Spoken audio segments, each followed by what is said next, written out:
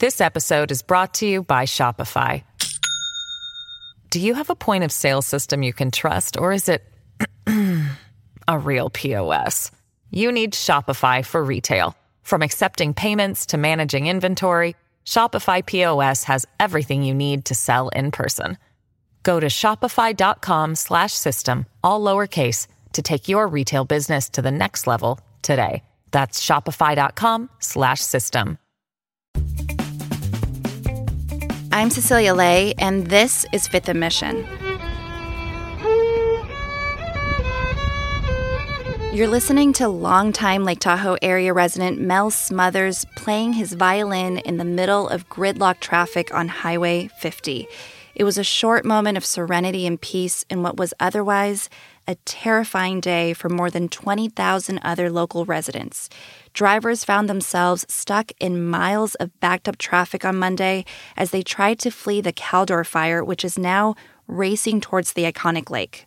In any other year, especially just before Labor Day, the popular vacation spot with its beaches and emerald blue waters is a go-to destination for Bay Area residents.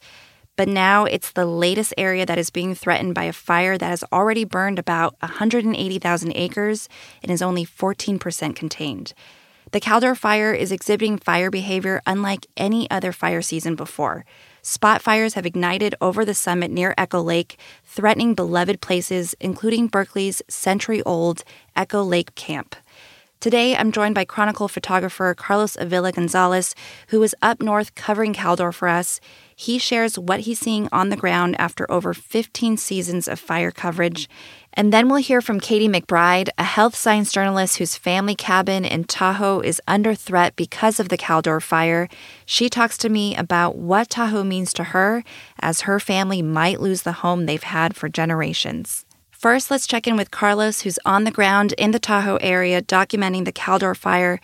Carlos, thank you very much for taking the time to speak with me during this hectic and fast-moving situation. I'm glad to be here. Thanks for having me. You, at the moment, are covering the Caldor fire, and I wonder if you can paint us a picture of where you are right now and what you have been seeing the past day or two. Sure. Right now, I'm kind of posted up near Echo Lake, and I got here about 8:30 in the morning yesterday and have been kind of running around covering different angles of it for, 30 hours or so, and trying to whittle down to the things that really are happening in the moment, because there's just a lot of rumor, a lot of questions that are, still kind of floating around. It's like a game of telephone, because not everybody's fully tuned into all the details, and it's changing every moment. You said you're waiting to hear about whether or not the fire is going to reach Echo Lake area. What are people particularly looking out for at the moment? Well, right now they're looking to see if the fire is, going over the ridge, and if it's crowning, getting, spot fires coming over the top that would then kind of go down into the Tahoe Basin. Myers and South Lake Tahoe were both evacuated as a precaution, of course. And for a while there, the traffic getting out of town was at a dead stop. We had a couple of photographers down there documenting that, and I stayed at the head of the fire to see what was going on there, and got some photos of some crews doing some preventative work up near Echo Lake.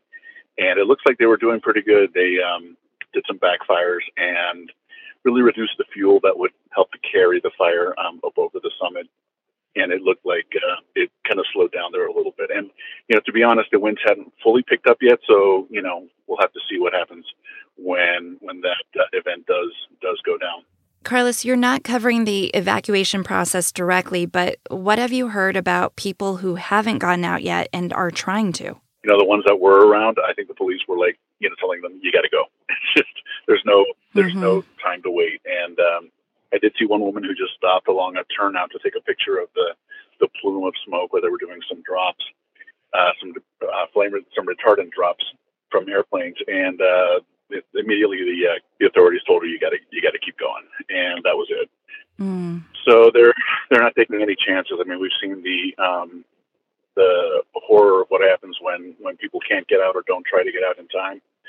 Looking back at Santa Rosa or Paradise or places like, Healdsburg, and even during the glass fire last year, just getting the word out and making sure that they understand that, there's no 15 minutes, there's no 10 minutes. It's now. They have to get out now. Mm-hmm. Do you get a sense, I know you're not covering the evacuees directly, but is there a sense that they were prepared and there was a lot of warning provided to them? I think I haven't been really tracking this fire per se. I've been working on other projects in the past few weeks, so I haven't really haven't really seen how fast it spread. But I do believe that when California has been inundated with so many wildfires, and I mean, if you consider last year how visibly the wildfires created that orange sky over most of the state, it was it's an indicator that it's getting worse. It's not getting better. And so I think people are really listening and putting their efforts into making sure that they're safe. There's I hate to say it, but property is property, but people's lives are at stake here, and we need to make sure that they understand if they don't leave, other people might have to help rescue them, and you're putting other people at risk. So there's just so many factors to getting out safely, and not just for yourself, but also for the people who might have to take care of you. And we've heard that fire behavior this year is different, that the flames are faster than previous seasons and climbing at higher elevations because the land is just so flammable. Does it feel more intense than previous fires that you've covered before? I don't really have a way to gauge that, because every year it seems to be getting a little bit worse and a little bit worse. But, at some point there's factors that go into how quickly it spreads. I did see a tree go up a little while ago along the edge of the summit that it sounded like a jet engine, and it just roared upward, and different than I've seen in other areas. But again, everything's dry. I mean, we are in one of the worst droughts that we've had in, a long time. And, I'm looking at trees that are, brown. The leaves and the needles and the appendages are all brown. The trunks are, hollow and dried out. In some cases, the trees that haven't fallen are about to, because they're burning at the base or along the, in areas where they're just weakened. So it's combination of a lot of things. And with that much dry tinder and a little bit of wind and flame, it's not a really good combination. Are there other moments or scenes from being on the ground, with this particular fire that have stood out to you? You mentioned the dried trees. Anything else? It's right now I'm kind of on the east side of the summit of Echo Summit, and we're kind of getting to the point where we're seeing that orange sky like we did in the Bay Area last year. And, so there's some active burning going on heading this way. Other than that, it's, this is a different kind of fire than we've been covering, from my perspective, because that's more urban fire where it kind of bumps up against, some wildland. But this is all very rugged and very, a lot of rocky, steep hillsides. And I have to give credit to the hand crews who climb up these hills, carrying, 40, 50 pounds of gear, and they scramble up. I mean, I would have died about halfway up, because they really know what they're doing, and they're in fantastic shape, and they're really dedicated. But yeah, that terrain is not easy to get to, and I'm really amazed by what they're doing. Mm-hmm. You've covered many fire seasons before, and I can only imagine sort of the mental toll that must take seeing people, walk away from their homes not knowing if they'll see it again. Yeah. How are you feeling, and how do you manage the stress of covering something like this? It's you have to compartmentalize and know that, understand that what we're doing helps people get out quicker. And that's one of the things I've always said about our coverage is the more we're in there, the more we're telling the story, the more that we help people understand that they need to get out, that they need to be safe. And ultimately we take risks because, there's a greater benefit to it. I had a close call last year with a friend of mine from Santa Rosa Press Democrat, another photographer. We actually just spoke about it about 15 minutes ago. But it's not easy to, jump back on that horse when you had to drive through some crazy winds and flames and all that. And so you do kind of, tread a little more lightly in terms of, taking risks, but at the same time, experience does help. So I know that having been out here quite a bit gives me the right amount of fear and, sheds all false bravado. There's no, you can't be a hero if you're out here. You have to, respect nature and what's going on out here. Carlos Avila Gonzalez is a Chronicle photographer. I spoke to him by phone as he's covering the Caldor fire near Lake Tahoe.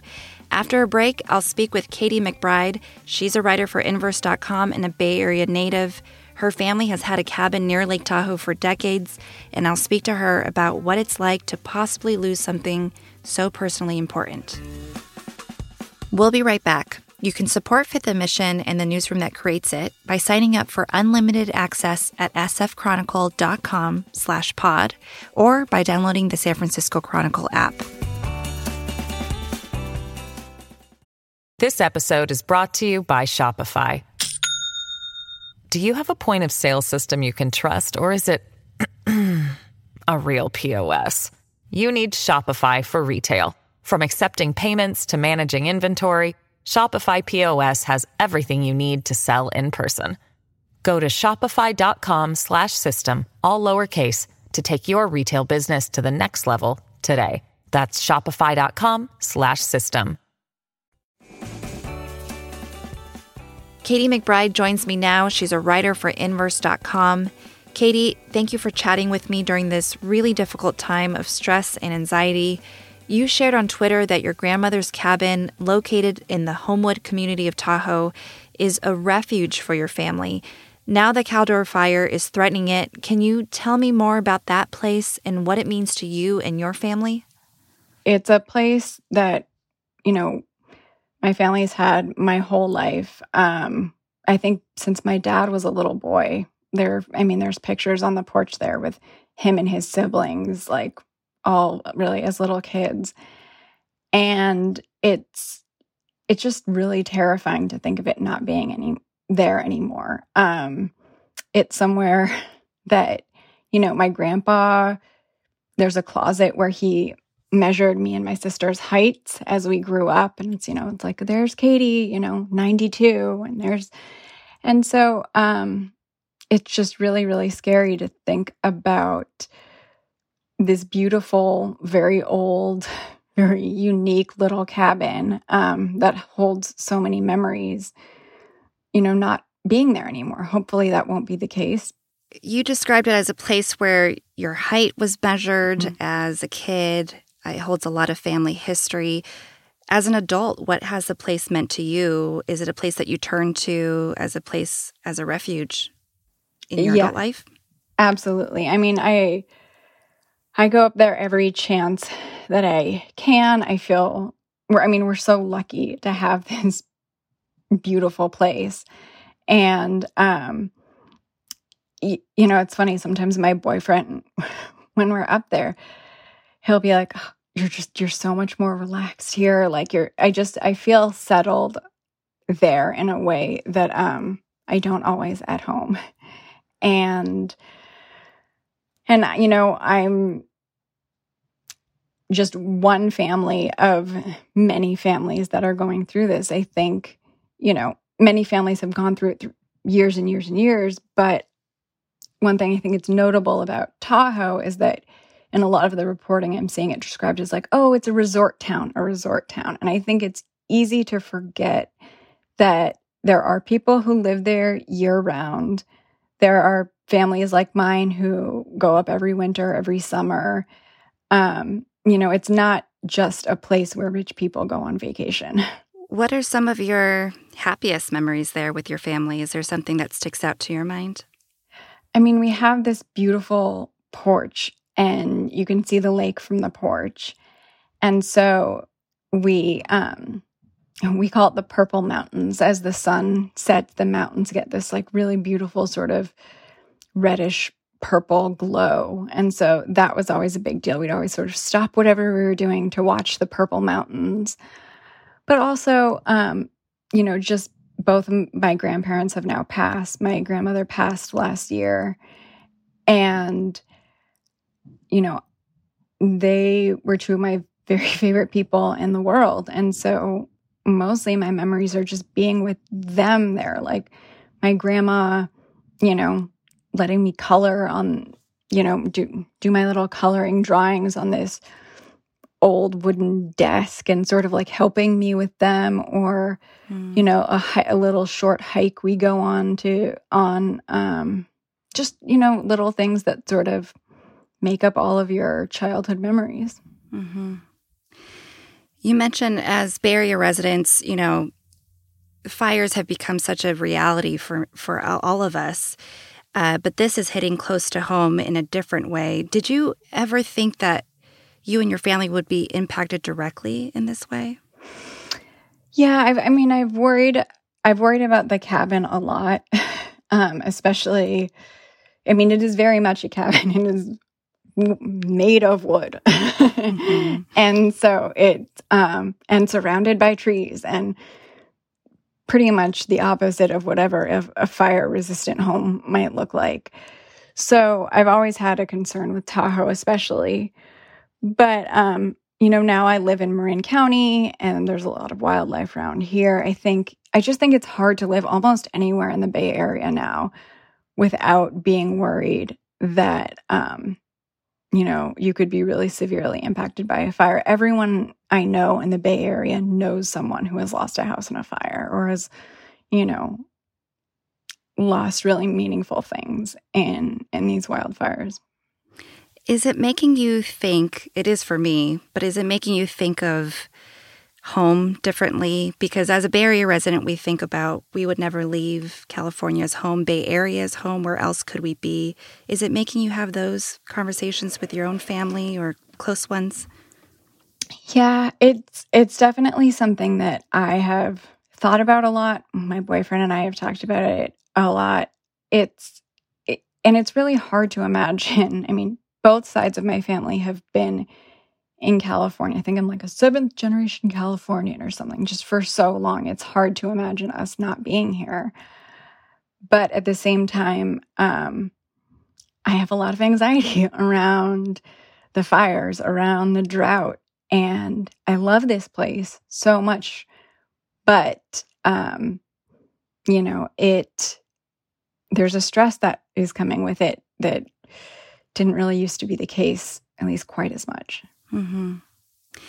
And what's next for you all? How are you all trying to stay up to date on what's happening? How are you monitoring the situation? I'm checking CAL FIRE maps pretty frequently and Twitter.